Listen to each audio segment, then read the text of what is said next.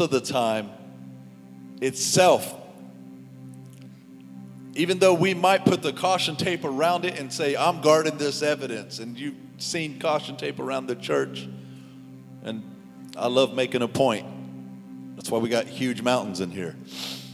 But the point is even if we're putting that on and saying, I want to guard the evidence, a lot of times, sometimes we cut the tape. Because we get to a place where we get so close to cut the tape because I missed that or whatever it is. We don't guard it, and then here comes the enemy. Comes in like a flood. And we have to continue to let God raise up a standard. He's wanting to elevate and raise up a standard in all of us. But see, he created us with choice. And in our own choices, we have the choice to be elevated and raise up to that standard. We have a choice in our own personal life to even be on the bottle or start eating the meat. And what I'm saying by that is what they've talked about sometimes with Christians is that it's just like a child still nursing or still taking the bottle. But eventually what has to happen is the bottle has to come out and whole food has to come in the mouth. And again, for us, that is us individually taking the time to get in the Word of God. And there's no excuse. Whether it's a free Bible app, whether it's a Bible in general, there's no excuse for it to spend time with God. And so again, our choices as we want to guard the evidence, we're going to have to go from toddler to mature. And as God keeps on doing what he's doing, which is so awesome, he wants us to be elevated and go from glory to glory. He wants to use us in all that we're doing. And so we're gonna switch this into guarding the evidence. Part 2. Last week it was about David and about how the Ark of the Covenant wasn't where he wasn't in the center. When he took Jerusalem and made that the capital of all of Israel, he wanted the presence of God so bad. But even though he went and got the Ark of the Covenant, he didn't do his homework, and the people around him did not tell him the proper way to carry the Ark of the Covenant. And a lot happened.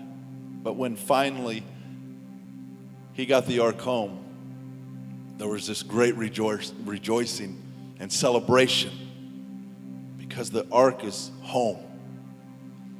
And so what we're going to talk about today is guarding the evidence in your home. What I find, and I've sat here and I've racked my brain around it all week, like us as pastors and leaders, we can help guard the evidence in this church. And we have the people and the church people and people that call themselves Christians, and they help, in a matter of sense of help guarding the evidence of what God is doing and keeping it going. But what I find out is that as soon as people leave church, they go home and they don't guard the evidence inside their home. They do it because it's here and it's considered a church, but if we are the church, we take church where we go. But why is it so easy for us not to guard it at home? When we come here, it's all that, but when we go home, we're a different cat. A little rhyme for you today. You see what I'm saying? And this is this eye-opening, this even as a conviction, and this as a life-changing moment for your own personal life, that as God opens this up and we just become vessels that are pouring out, that we can start seeing things in our own personal lives and what we've not been doing and what maybe we have been doing and we need to continue to do or be better at doing. We can come in church and guard the evidence and get hyped for Jesus, but sometimes we go home and don't even do it. So let's get into this. Guard the evidence in the home. I want to say, before we even get started, I want to just tell our media team thank you, because what you guys don't realize is that, there are lots of those that can't sometimes see things, whether they're working in the back or whether they have stuff going on. And even for those that are at home, that's part of guarding the evidence, honestly, because you're allowing God to be able to get into the homes.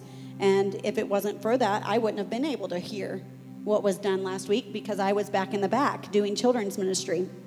And it was powerful how God does that. And I think, that's part of guarding what you have at home. If you are here or you can't be here on Sundays or you have different things that are going on or that God spoke something to you, that's part of guarding that evidence in your home by continuing to put things back into it and re-listen and do what's going on. And so I just want to tell them thank you for the work that they've done. I know that it's not easy because of just internet and different difficulties and technicalities, but they help us guard that at home.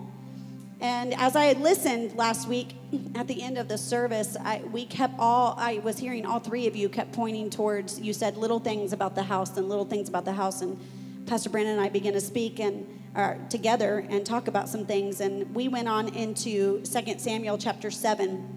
And I want you to start there with me in verse 1. And we're going to read 1 through 17. But it says, "Now when the king lived in his house, and the Lord had given him rest from all his surrounding enemies, the king said to Nathan the prophet, 'See now, I dwell in the house of cedar, but the ark of God dwells in a tent.' And Nathan said to the king, 'Go do all this that is in your heart, for the Lord is with you.'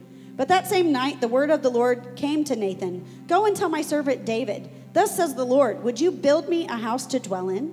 I have not lived in a house since the day I brought up the people of Israel from Egypt to this day, but I have been moving about in a tent for my dwelling. In all places where I have moved with all the people of Israel, did I speak a word with any of the judges of Israel whom I commanded to shepherd my people Israel, saying, why have you not built me a house of cedar? Now therefore, thus you shall say to my servant David, thus says the Lord of hosts, I took you from the pasture, from following the sheep, that you should be prince over my people Israel. And I have been with you wherever you went, and have cut off all your enemies from before you. And I will make you a great name, like the name of the great ones on earth. And I will appoint a place for my people Israel, and will plant them so that they may dwell in their own place and be disturbed no more. And violent men shall afflict them no more as formerly, from the time that I appointed judges over my people Israel. And I will give you rest from all your enemies. Moreover, the Lord declares to you that the Lord will make you a house. When your days are fulfilled and you lie down with your fathers, I will raise up your offspring after you, who shall come from your body, and I will establish his kingdom. He shall build a house for my name, and I will establish the throne of his kingdom forever. I will be to him a father, and he shall be to me a son. And when he commits iniquity, I will discipline him with the rod of men, with the stripes of the sons of men. But by my steadfast love he will not depart from him, as I took it from Saul, whom I put away from before you. And your house and your kingdom shall be made sure forever before me. Your throne shall be established forever. In accordance with all these words and in accordance with all this vision, Nathan spoke to David. As I look at that scripture and we began speaking, one thing hit me was when David in the beginning begins to speak, and he says, see now, I dwell in a house of cedar, but the ark of God dwells in a tent. And one of the things that struck me was that David was more concerned about the glory of God than the glory of his own home. See, David lived in a kingdom. He was a king now who lived in a kingdom that was built here on earth with all its splendor and all its glory. But David was not satisfied with just the presence being brought to the area he was in. He was more concerned about building the kingdom of God and building a place for that to rest than he was building his own name and a kingdom for his name's sake. And it disturbed him because he was so focused on the glory of God that it bothered him to know that my glory, the glory of my name, the glory of my home is outstanding to the glory of God that he dwells in right now. Why is God in a tent? And as God began to speak that to me, what he said to me is he said, you are the evidence of my name. You are the evidence. If our mission is to bear witness to who he is and bring glory to his name, then you are the evidence of who I am. To bear witness means to provide truth, to provide evidence. When you look up to bear witness, it means to provide evidence that something is true. So when I'm bearing witness, that means that I am the evidence that God is true, and that his love is true, and that his glory is real, and that it can live on this earth. And what happened with David was that he was so consumed with where God was being housed. And I believe that's why God was talking about David being a man after his own heart. Because I think that the purpose that Jesus said that was in all the time that David ruled as king, he was so much more concerned with God and building a kingdom for him and knowing that to his people he was seen as a king that loved God and that served God than building his stature in the appearance of people. And what happened was that then God blessed it and he moved down in the family line, and Jesus was birthed out of the line of David. That is so important. Because I think what David was trying to teach us right now in this spot was that it's not really about a house. That's why God was saying, I've never asked for a house of cedar or anything like that. But it was the heart of David to house the presence of God. And the point of that is that as we go on and Jesus Christ came and he died for our sins, now we can house the presence of God. And I believe that God is wanting us to do as David did and seek more after the glory of God than we do after our own glory. And God began to ask me, he said, in our house, he said, most of our houses, ask yourselves, is your house more full of the evidence of the world than it is of the glory of me? When you are in your home, what is the evidence that I live there? What is the evidence that I abide there? Is it a cross on the wall? I know, menorah right? in the corner? Could be the old picture of Jesus on the wall. It could be anything like that. But what's the evidence? What's the evidence of you? If you bear witness, which means you are the evidence that it is real, what is the evidence in your home that bears witness that he is the truth in your life? And God began to speak to me as we go down and we look at, as he passed it on to Solomon. What's so crazy is the reason this is about the house as a whole is because David could have in any way built that house for God. He could have. It wasn't that he was inadequate or incapable. It wasn't about that. But I believe that we have this mission in our homes to begin to take that down to generation. And you may say, well, I don't have any children. It doesn't matter if you have children in your home or not. What's the evidence in your home and who you are and who you house that no matter who comes in, whether it's the next generation or not, they can be taught that God is real and he's the truth and he's the life and he's worth building a kingdom for more than our own name. Do our children, does the next generation, when they come into your home, do they look at all the things that you have and know that you've got them by your own accolades, or can you just know that you've received them because of the grace and the glory of God? The things that you bear witness to, the nice cars, the things that you pay for, the things that you have, and yes, you work hard for, but do you have that job because of all that you can do, or do you have it because you know God has given you that job? And he's given you the ability to do that. And do your children know that? These days, if you look at it, we put more prominence on sports and social media and things like that take time from the next generation being here in the church, being here and knowing God. And we put more prominence on those things even in our home. I remember when I was a kid and I played sports. And I played volleyball, basketball, track, did all those kind of things. But my dad was very straight up and honest with my coaches. She will not be here on Wednesdays. Because at that time, Wednesdays was service. She will not be here on Wednesdays. Wednesdays, we have church, and that's where we're going. She won't be here. If she can do practice before then and get out, but we're taking her with us. Other than a tournament that was something that was special, I'm not going to have her out every week just for a sports. And if you can't do it, then you're not playing. And that's how it was in our home. And what's crazy about it is At that point, we were the ones who set the standard. We were the ones of the evidence that said, this is where we are, this is where we stand, and the world has to conform to what we're doing, not us conform to the world. But nowadays, more times, we bow to whenever anybody says, well, we have this and we have that going, and you have to miss because of this and you have to miss because of that.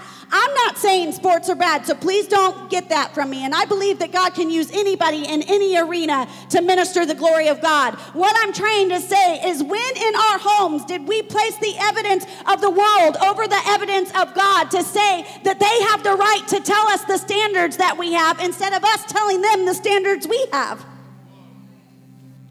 Why do we have to back down to that anymore? It is our job so that the next generation can continue to build the kingdom of God. This wasn't, again, like I said about David, it wasn't that he was inadequate to. I think he was charged at that moment to make sure that the next generation knew the purpose and the authority they had to build the kingdom of God. And that's our job. That's why we have to guard the evidence in our homes. If we don't guard it, what's the matter? What are you watching? What are you listening to? What's going on in your home? What's the evidence that God is more real? And I believe right now, in this very moment, it is more than ever that we have to be aware of what we're allowing into our homes. That is the key. We want to be the evidence of the glory of God, but I don't want to be tainted evidence. Have you ever seen a crime scene where they have stuff going on, but if you go in and you are the person, the CSI or whatever, and you touch evidence and you don't have the right proper equipment and gloves and different things on, that evidence is tainted and it's thrown out? I don't want to be that type of evidence. I don't want to be so tainted and touched by the world in my own home that the evidence of God is thrown out the window because everybody gets a blurred picture of who God really is and the standards of who he is. And I believe more than ever, we have to fight against the blurred lines today in this day and age. So good. The evidence in our home. Listen, we come here once a week, and I'm telling you, home life is that's where you lay your head. And you have to guard that even greater than anything else. We come to church, we worship the Lord, we hear the words, we hear the sermon, the speaking, the truth in the Word of God. But then when we go home, what happens is everything that we try to guard here at the church, we put our guard down at home. We let other things dictate us. We get captivated by the news. We sometimes, like she said, there's stuff that even in our own home that we have to guard because Lord knows. Let's just be real. Can we be honest and real in this room today? TV ain't what it used to be. TV ain't what it used to be. Family Feud ain't for the family anymore. It's for the adult. And then you got to get to a place where you guard your evidence. Because we have to be careful when we gather and when we're trying to let God just be the best in us and we're trying to give it to him, and then we go home and we go back to the same place. See, he wants us to change, to transform. And we have to guard that in our own homes. We have to guard it with the stuff that comes in the ears, the stuff we see. If this is the temple and he dwells within it, David's laying in bed and my place is full of cedar and he's out there in a tent with some curtains, which was awesome for the moment before David had this eye-opening experience, because with Moses, that's all they did. They went from tent to tent. They all lived in tents. Then David gets established, creates this great. It's like us saying, okay, we got this nice building, and why is God out there in that little 10 by 10 pop-up tent? What the heck's going on? And has to realize. And then for us, we have that now because Jesus died on the cross, and he's like, you have full access to me. I want to live inside of you. You are the temple now. So if he's the temple, we have to guard the evidence in our home. What do we put in these ears? What do we put in with these eyes when we watch stuff? Or is it that you're just too numb? It's just another cuss word. When is enough's enough? When is GD going to just drive you crazy and shut it off? When are you going to walk out of the movies? When are you going to be done with it? Or we just put up with it? When are you going to be done with the music you listen to that doesn't bring glory to God? Now listen, I know there's great debates over music. But I'm just telling you right now, that's not my consumption. I want to do whatever I can to bring glory to God. Yeah, there's fun jams and different things. And I started thinking about this with my own children. You know how we have like, the 60s and the 70s and the 80s mixes and then the 90s and then the early 2000s. See, it used to be like the R&B used to be romance. But then the next generation got a hold of it, made it homance, and changed it all up. And sorry if that's real, but it's real because they changed it. It just got real dumb. But see, I started thinking about this with my kids and just how generations change. And this is just for me in my house. You ain't got to do what I do. You're entitled to your own, and you got your own convictions. But I started thinking about like when we listen to stuff and we play crazy music sometimes and just like old fun dance songs and stuff like, oh, that's from the 80s. Oh, that's Michael Jackson. Or, oh, that's the 90s. That's Boyz II Men. And, my kids won't know that stuff. They're going to be like, oh, that's Elevation. Oh, that's Maverick City Worship. Or, oh, that's Remnant Worship. Or, oh, that's... Because in my house, that's not my jam. That's not my consumption. We have to guard the evidence in our own homes. Parents, guard the evidence around social media. You have to guard it. There's so much stuff going on everywhere. You have to take control and say, as for me and my house, we will serve the Lord. We will serve the Lord. I love the beginning of this scripture. It says, now the king lived in his house and the Lord had given him rest. I'll just stop there. What's amazing is when the presence of the Lord finally went home, guess what happens? Rest. It says, giving him rest from all his surrounding enemies. What are the enemies of your mind? When you guard the evidence and you keep him in the center of your home and all you do, guess what happens? Rest happens. I'm going to read this other scripture, Psalm 127, 1 through 5. If God doesn't build the house, the builders will only build shacks. If God doesn't guard the city, the night watchman might as well take a nap. It's useless to rise early and go to bed late and work your worried fingers to the bone. Don't you know he enjoys giving rest to those he loves?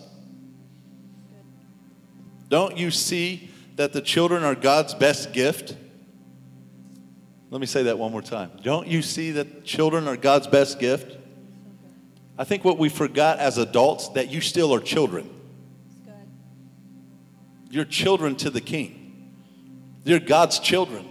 And so we get too adult to realize that we're still God's children.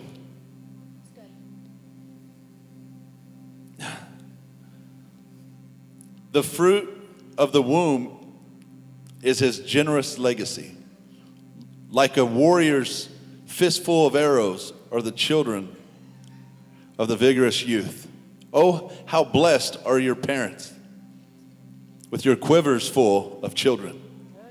Your enemies don't stand a chance against you. You'll sweep them right off your doorstep. You have to guard the evidence in your home. And I'm telling you, when Christ is the center in your home, that's where rest begins. I love that scripture. He was rested. Why? Because the Lord was in the midst of it all. And we have to guard in all we do. When we go to church, when we're at home, when we're at work, when that house, you don't live at work. We know people that can be workaholics that try to live there.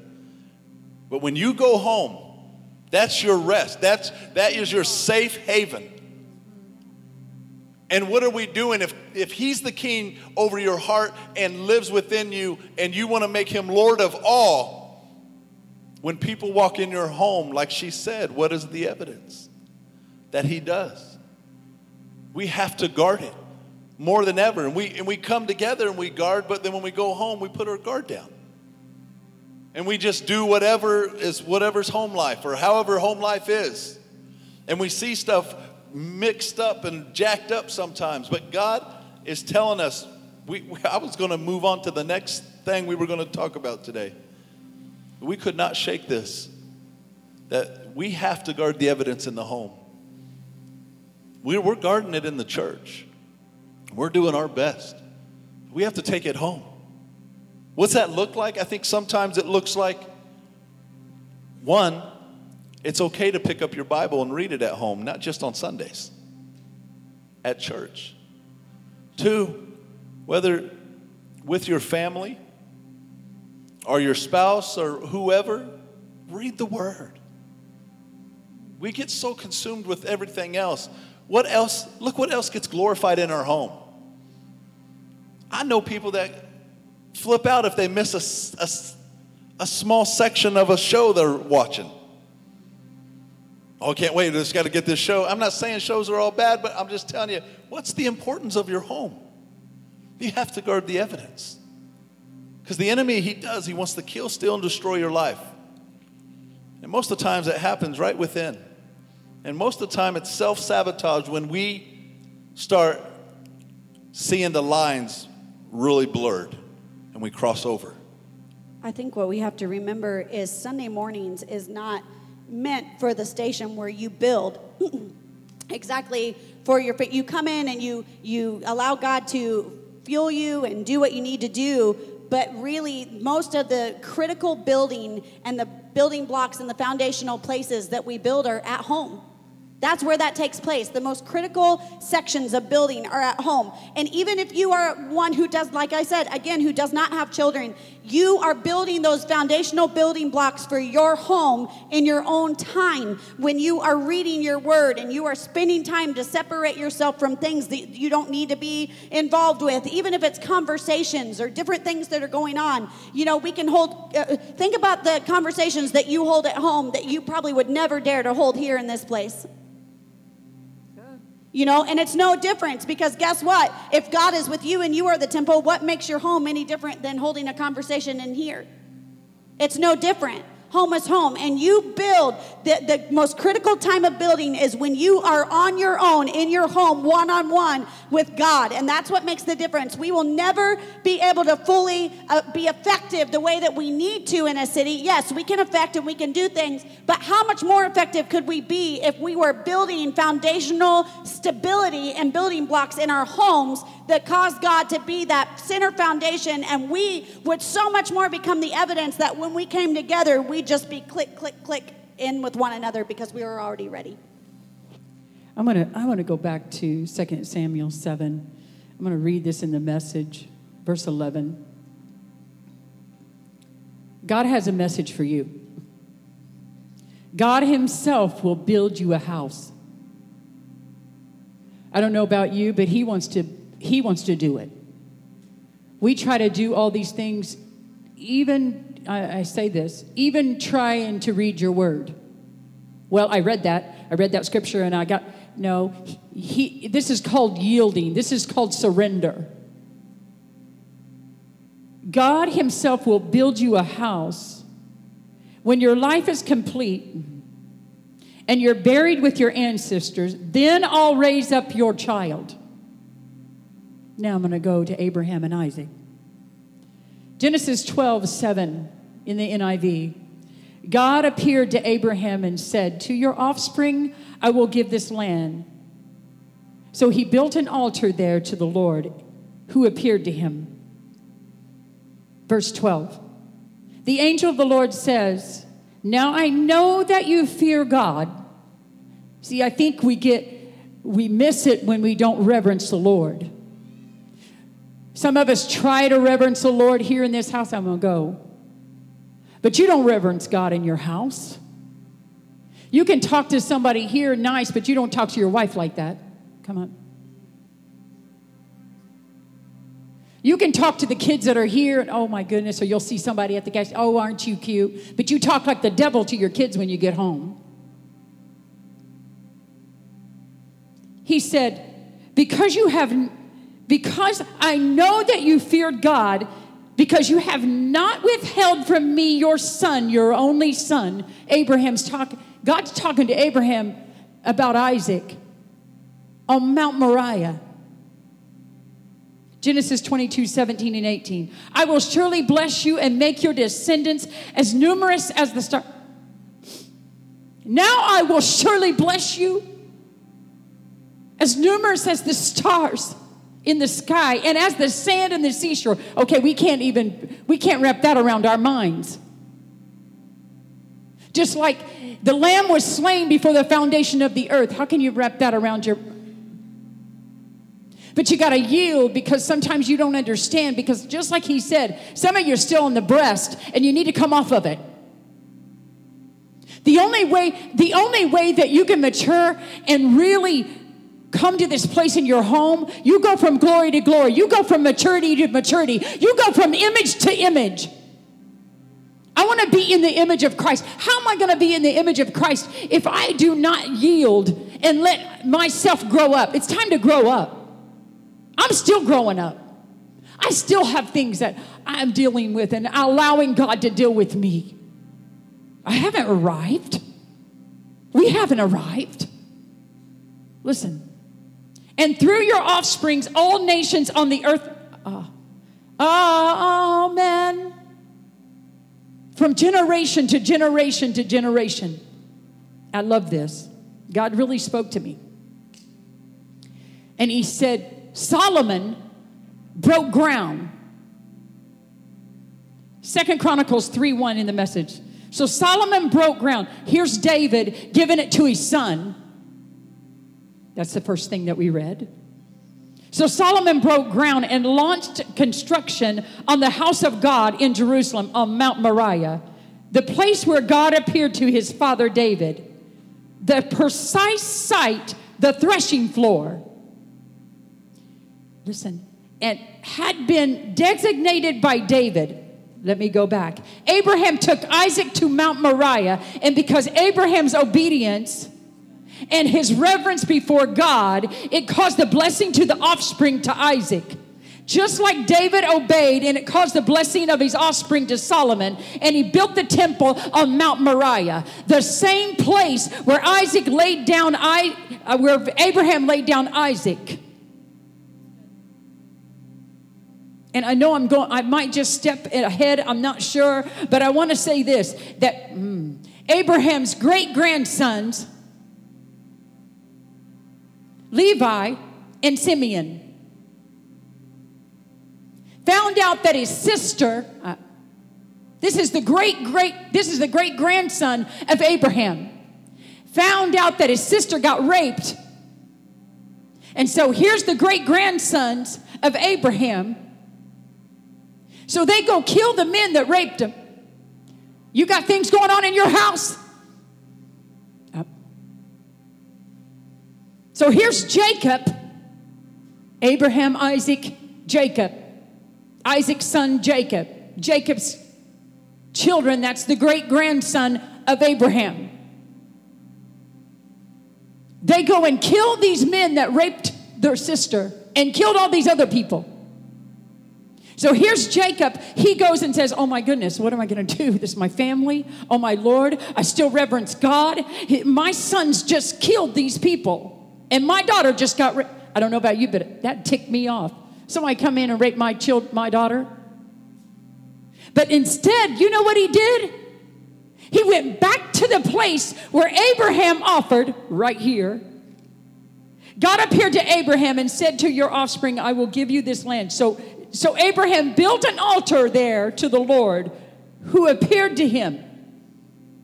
Here goes Jacob, goes back to where the altar was built and asked God for forgiveness for his family. See, sometimes we don't get back to the place of prayer. Some of you haven't been blessed to have generation to generation to generation of blessings. So God engrafts you. You're adopted. I can say from way back when, both of my grandmas on both sides were blessed on both sides. From way back when, my great-great-grandmother was an evangelist in the villages. Did I step away? There was times, yeah. I stepped away. And I could hear my mom pray. I could hear her when I'd walk in the door from school. God, I pray. Mom, I don't like you doing that no more. I'm 16. I'm 15 years old. And I'm going to do whatever I want. You ever hear of generations doing that? I can listen to whatever I want. My mom found a pack of cigarettes in my car. In my little slip thing that I thought I was cool when I got in my car, and I lit up a cigarette that made me green and felt sick. But I thought, that's the thing to do because everybody else is doing it. That's the generation I was in the 80s. And instead of my mom jumping at me, she must have got in my car and prayed over that. I got in my car the next day and I opened it up and there was a skeleton inside that cigarette pack. Freaked me out. I rolled down the window, threw them cigarettes out. I came in and I said, Mom, did you put something in? She said, that represents death. That would eventually kill you. That caused a fear, not the fear of I'm scared, but the fear of the Lord because I disrespected something. I think that we're in a place that just like Abraham, and here's his grandson, and his sons, which is his great-grandsons, causing havoc. And he still had to go back to an altar and say, God, that back to a generation of the same place where Solomon built the altar. Same place where Abraham laid his son. God, it says that he was precise. God's wanting us to be precise of what we're doing. Not going, okay, well, I'll read the word now. And that's what they said. So I guess that's what I'll do. And now this is a heart condition of building his house. Amen. The glory of God is an environment. And I think going back to what you were reading when you said that when he brought the ark back, then rest came. The whole time I'm sitting here just pondering this and I'm thinking to myself, how many of us don't rest? Because we don't have the right environment. You can't take an orange tree from Florida and plant it in Iowa. And the reason you can't do that is because it doesn't get hot enough in Iowa to germinate the seed and produce the fruit that it's supposed to produce.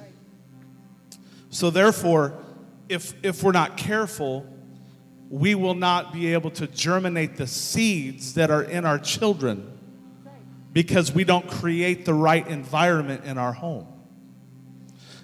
The thing we have to understand is that the environment is not created specifically by us, but it's through our actions in prayer and in the study of the Word, and it allows the glory of God to come, and it brings rest, it brings peace. Check this out. The glory of God is therapeutic. Think about this. You come into this house and you enjoy sitting in the presence of God and the glory of God when the glory of God begins to come in. And I'm just going to tell you, you're just experiencing a small dimension of the glory. Because if the fullness of the glory walked into this place, I would be laid out in this chair and I would just be under this wave, continuous wave of presence. But it's therapeutic. It causes stress to come off of you. It causes anxiety and worry to come off of you.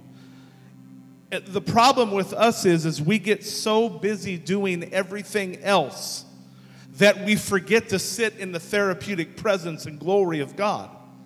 That's why we get stressed in our home. That's why arguments between husbands and wives start. That's why children are running around crazy, because we're so busy trying to attain the glory of the world rather than resting in the glory of God. Think about this. Adam and Eve in the garden, they were naked and didn't know it.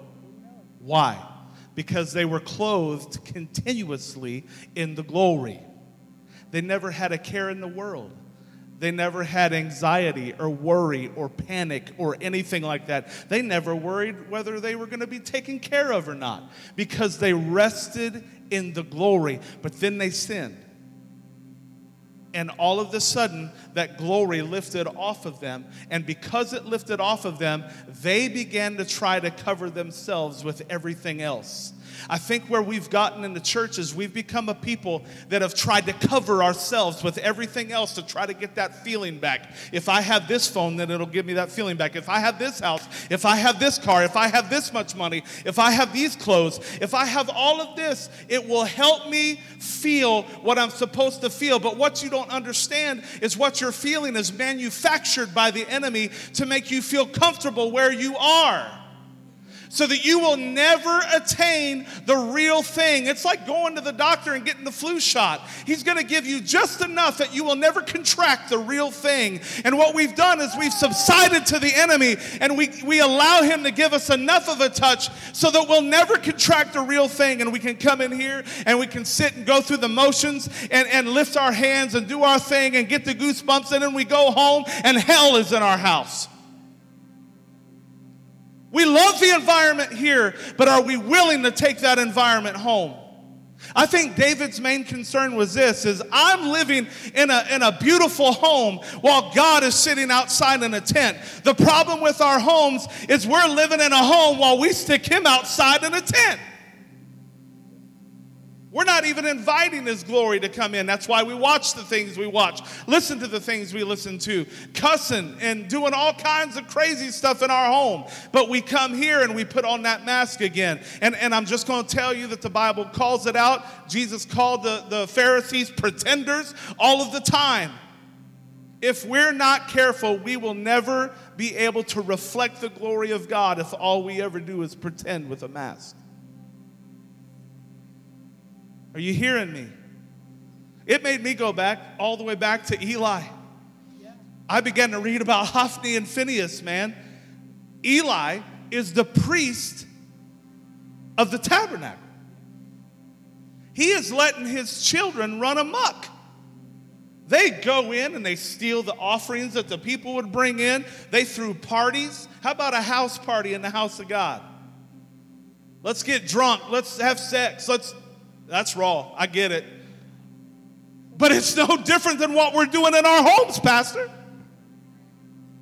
We let our kids tell us what they're going to do. We let them tell us how they're going to live, what they're going to listen to. We let them talk back.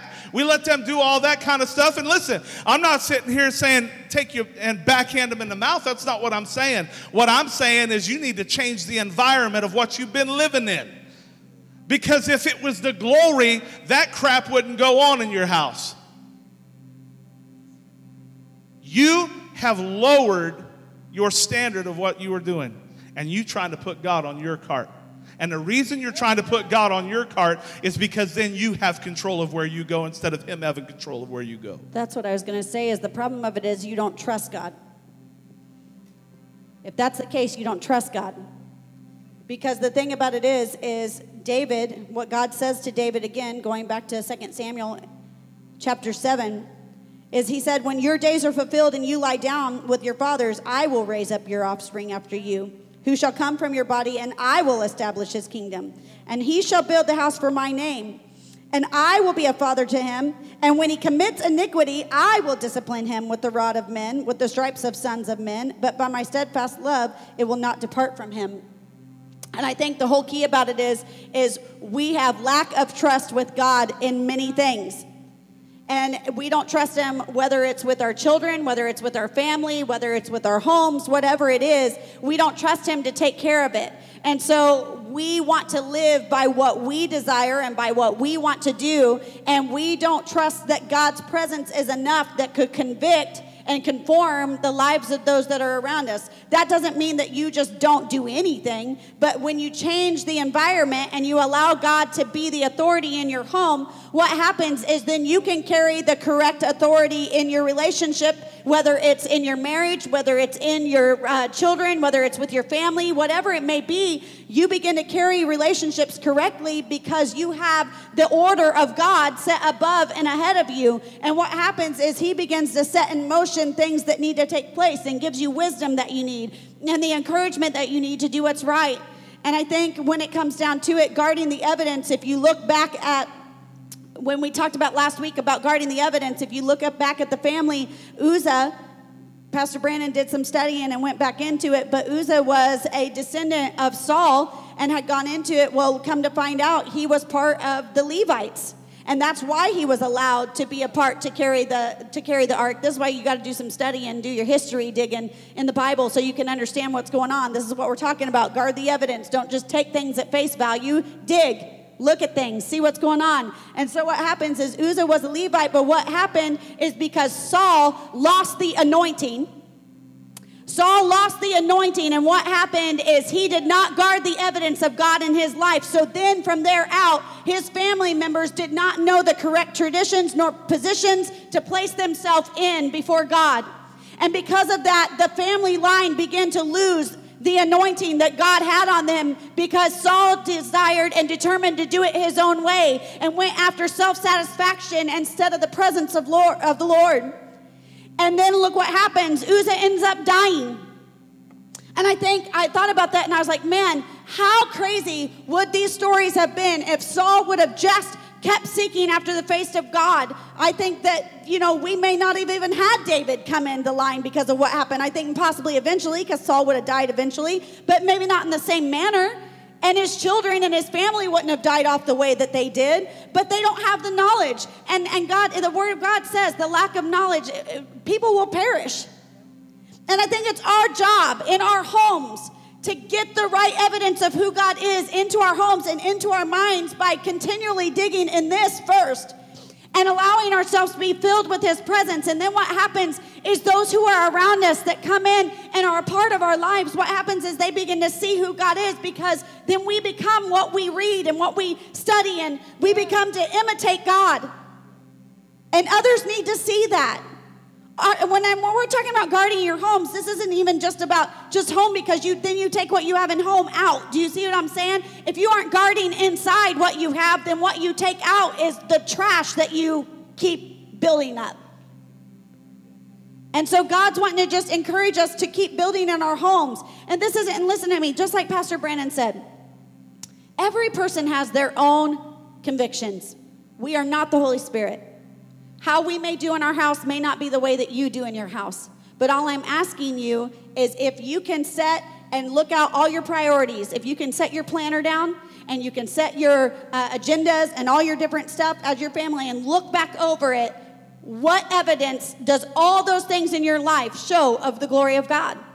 And ask yourself, what am I doing? What are the things in my home show? And then ask him to help you see what needs to be done. Like I said, everybody's convictions are different. You're not going to live the same way we live. But I think in accordance to what it is, if you live in accordance to what the word says, you'll do right. What is he telling you? Period. Right here. What's this say? I think also being older and doing the right thing, like David, Saul stepped and did the wrong things, and then it caused his sons to do things because they didn't have any knowledge, just like you were saying. And I was thinking about David had to go and buy the threshing floor. And how important, and he said, I will not sacrifice to the Lord my God burnt offerings that don't cost me nothing. And there's a cost to it. There's a cost to the glory of God. There's a cost to the presence of God. He said, and then the man said, no, I'm going to give you the threshing floor. Now, the threshing floor was where Solomon's going to build the house for God. And David said, no. I'm going to buy that threshing floor. It's going to cost me something. And I think sometimes we think everything is free. It's a give me generation to say, what, didn't you give me enough of that? Hey, wait a minute, why can't I have that? And there's a taker mentality that doesn't want to pay or cost of anything. And I think that we're in a generation that, and there's times, just like Pastor Brandon said, he grew up when he was little and he saw things that me and his daddy did that was not right. And my younger daughters didn't see that. They saw the standard that we needed to take for God. And the day that I came back to the Lord is the day that my son came back to the Lord. And I want to read this, Brandon, and I put this, it's 1 Chronicles. I don't even think I gave you this, Crystal, or Christy. Crystal's up there, Christy. Bless their hearts. I want to read this real quick because God really laid this on my heart, and I had it marked, and I have your name on it, Brandon. 1 Chronicles 17, 10 through 16, and I thought about the generational blessing. And I marked this July 12th, 2015. And now I'm telling you this. God himself will build you a house. When your life is incomplete and you're buried with your ancestors, then I'll raise up your child to succeed you, a child from your own body.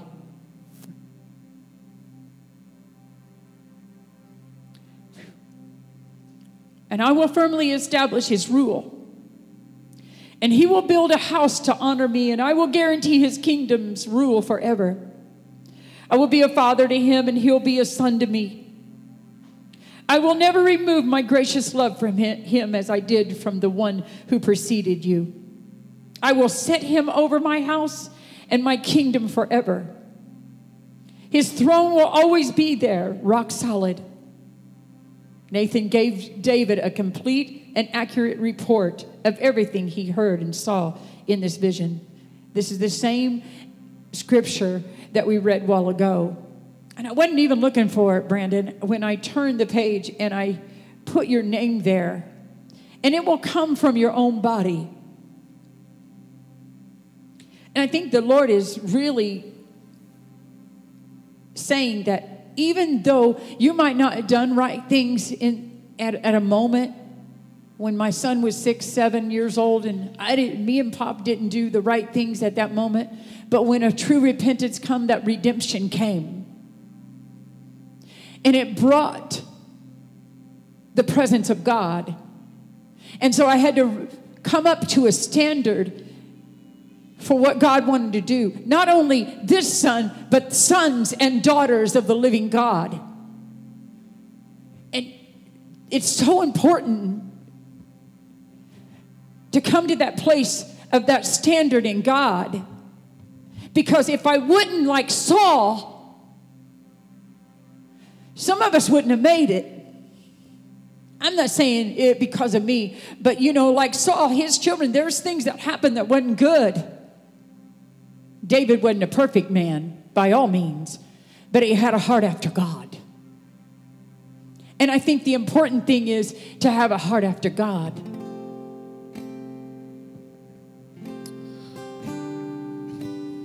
Hebrews 11:1 in the Passion Translation. I love this. Now faith brings our hopes into reality and become the foundation needed to acquire the things we long for. It is all the evidence required to prove what is still unseen.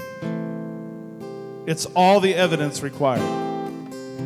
We have to guard the evidence in our homes.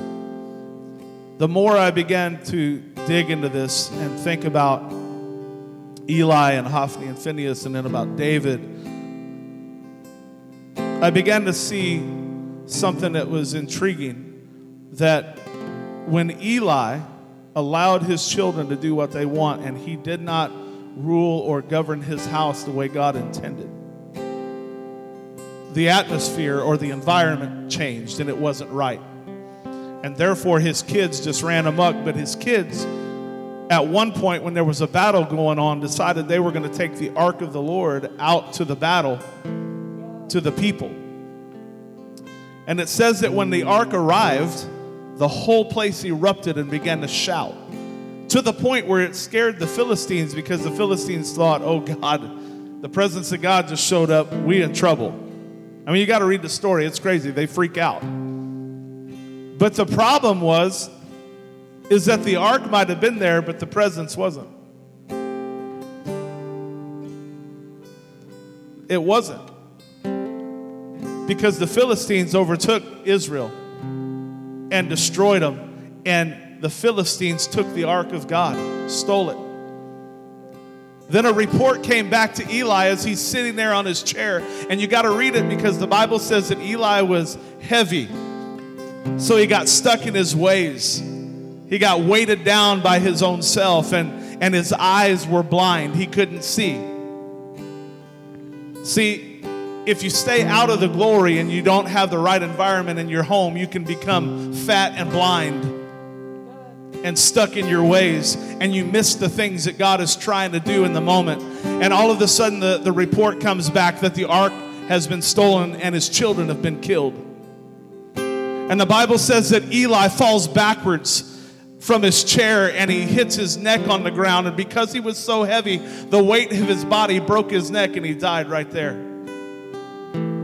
I believe it was Phinehas's wife was having a child at the time, and she was going to die during birth. And they said, listen, you just bore a son. What do you want to name him? And she said, I'm going to name him Ichabod, because the glory has departed. If we're not careful, instead of birthing the things that God wants us to birth in our homes, we can birth a son called Ichabod, meaning the glory has departed and it's not there anymore. We have to guard the evidence, because if we don't, Ichabod will be written on the doorpost of our homes. We will lose our children. We will lose the very things that God has designed for us to carry. We have to guard the evidence. Everybody stand with me. We're going to get ready to close this out. Listen, it's very vital that you guard the evidence. As they were all talking and stuff, I think the reality is guarding the evidence in your home. What we've heard about with us individually, our children, and it's so true at times. If you have children, you have to start guarding the evidence and protecting them. But you also have to guard the evidence too, because if you allow your children to talk back to you and act a fool, shame on you. You have to guard the evidence. And please do me a favor. I'm just going to say it. Quit practicing disobedience by counting.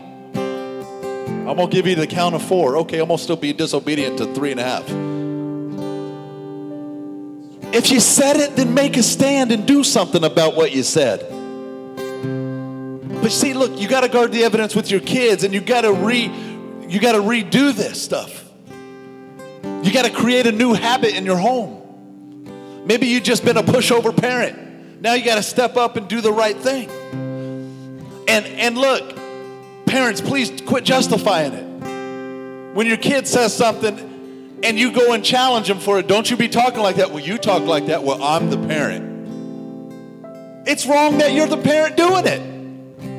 Change the environment of the home. Well, I would never cuss in church, but why do you cuss at home? And then what about a marriage? We put on our smiles when we're at church together, but all hell breaks loose at home. Because I got to walk on eggshells, because if I do that certain thing the wrong way, you got to refocus the house. Guard the evidence in your home. Listen, it's going to take rethinking and really coming together, and you got to recreate a habit in your home. It's not going to be easy at times, but you have to. You have to create a new routine. Because let's just think about it right now. What you've been doing ain't been working all the way. Let's be real about it. We have to guard the evidence. I'll just keep it personal just because it's me and my wife. My wife's knee is jacked up. She goes tomorrow to go to the surgeon to see what's going on with it. But if I let her situation and her disability and all her health issues dictate our house, and she let that happen, it would mess up the whole thing. Because we're so consumed with the problems that we personally face. You have to guard the evidence. What does the Word of God say? I don't care if I'm limping. I know He can heal me. I don't care if I can't hear right. I know He still can heal me. You know what I mean? We have to guard the evidence in our home. Speak life in your home. I'm not saying taking it like what's going on with you isn't important, but the problem is we let that override the house, and it just pushes and pushes and pushes where nothing is normal anymore. Guard the evidence. Start a new routine. Keeping it personal one more time before we close. Listen, we're going to close in prayer, and this is something you take home. You need to talk with your family members and really think about the evidence you guard. When I gave my heart to the Lord, when my mom gave her heart to the Lord, I've told stories many times of how my parents were crazy. Big drug dealers, doing dumb stuff, didn't care about their kid, me. But here's the reality of new routines. I remember eating popcorn with Mama at midnight, watching Tales from the Crypt, watching Hellraiser, Night of the Living Dead, Freddy Krueger, Jason. You want me to name all of them? Because I've seen every one of them because my parents were that good. You see the reality? Like, it didn't matter. Oh, just watch whatever you want. Hey, come up here, bub, and we'll cuddle up and watch Tales from the Crypt, some crazy old woman. But then when something changed, there had to be a new routine. Well, son, why are you up at midnight? You need to go to bed. Oh, well, where's the popcorn? Why aren't we watching Tales from the Crypt? Well, you can't watch that. We're not doing that anymore. What do you mean I can't watch Smurfs? Gargamel's not that bad. Remember that, Mom? I was so mad about Smurfs. Isn't it funny how you guys justify it? Like Harry Potter's bad, but Lord of the Rings is good. It's got a demon. It's got some kind of wizard in it. But go watch all the Disney princess movies.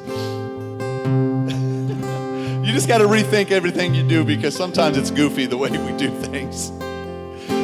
You got to start creating an environment in your home. And I remember I was mad at some stuff because Mom would change the channel. You ain't watching that anymore. Why? I've always watched it. You let me watch it. Bad, stomp off. And listen, you got to stay on top of it. Because what happens is parents don't want to deal with it anymore, so they give in. Here, tablets and phones become new babysitters instead of parents. Oh, they just won't eat unless something's in front of them.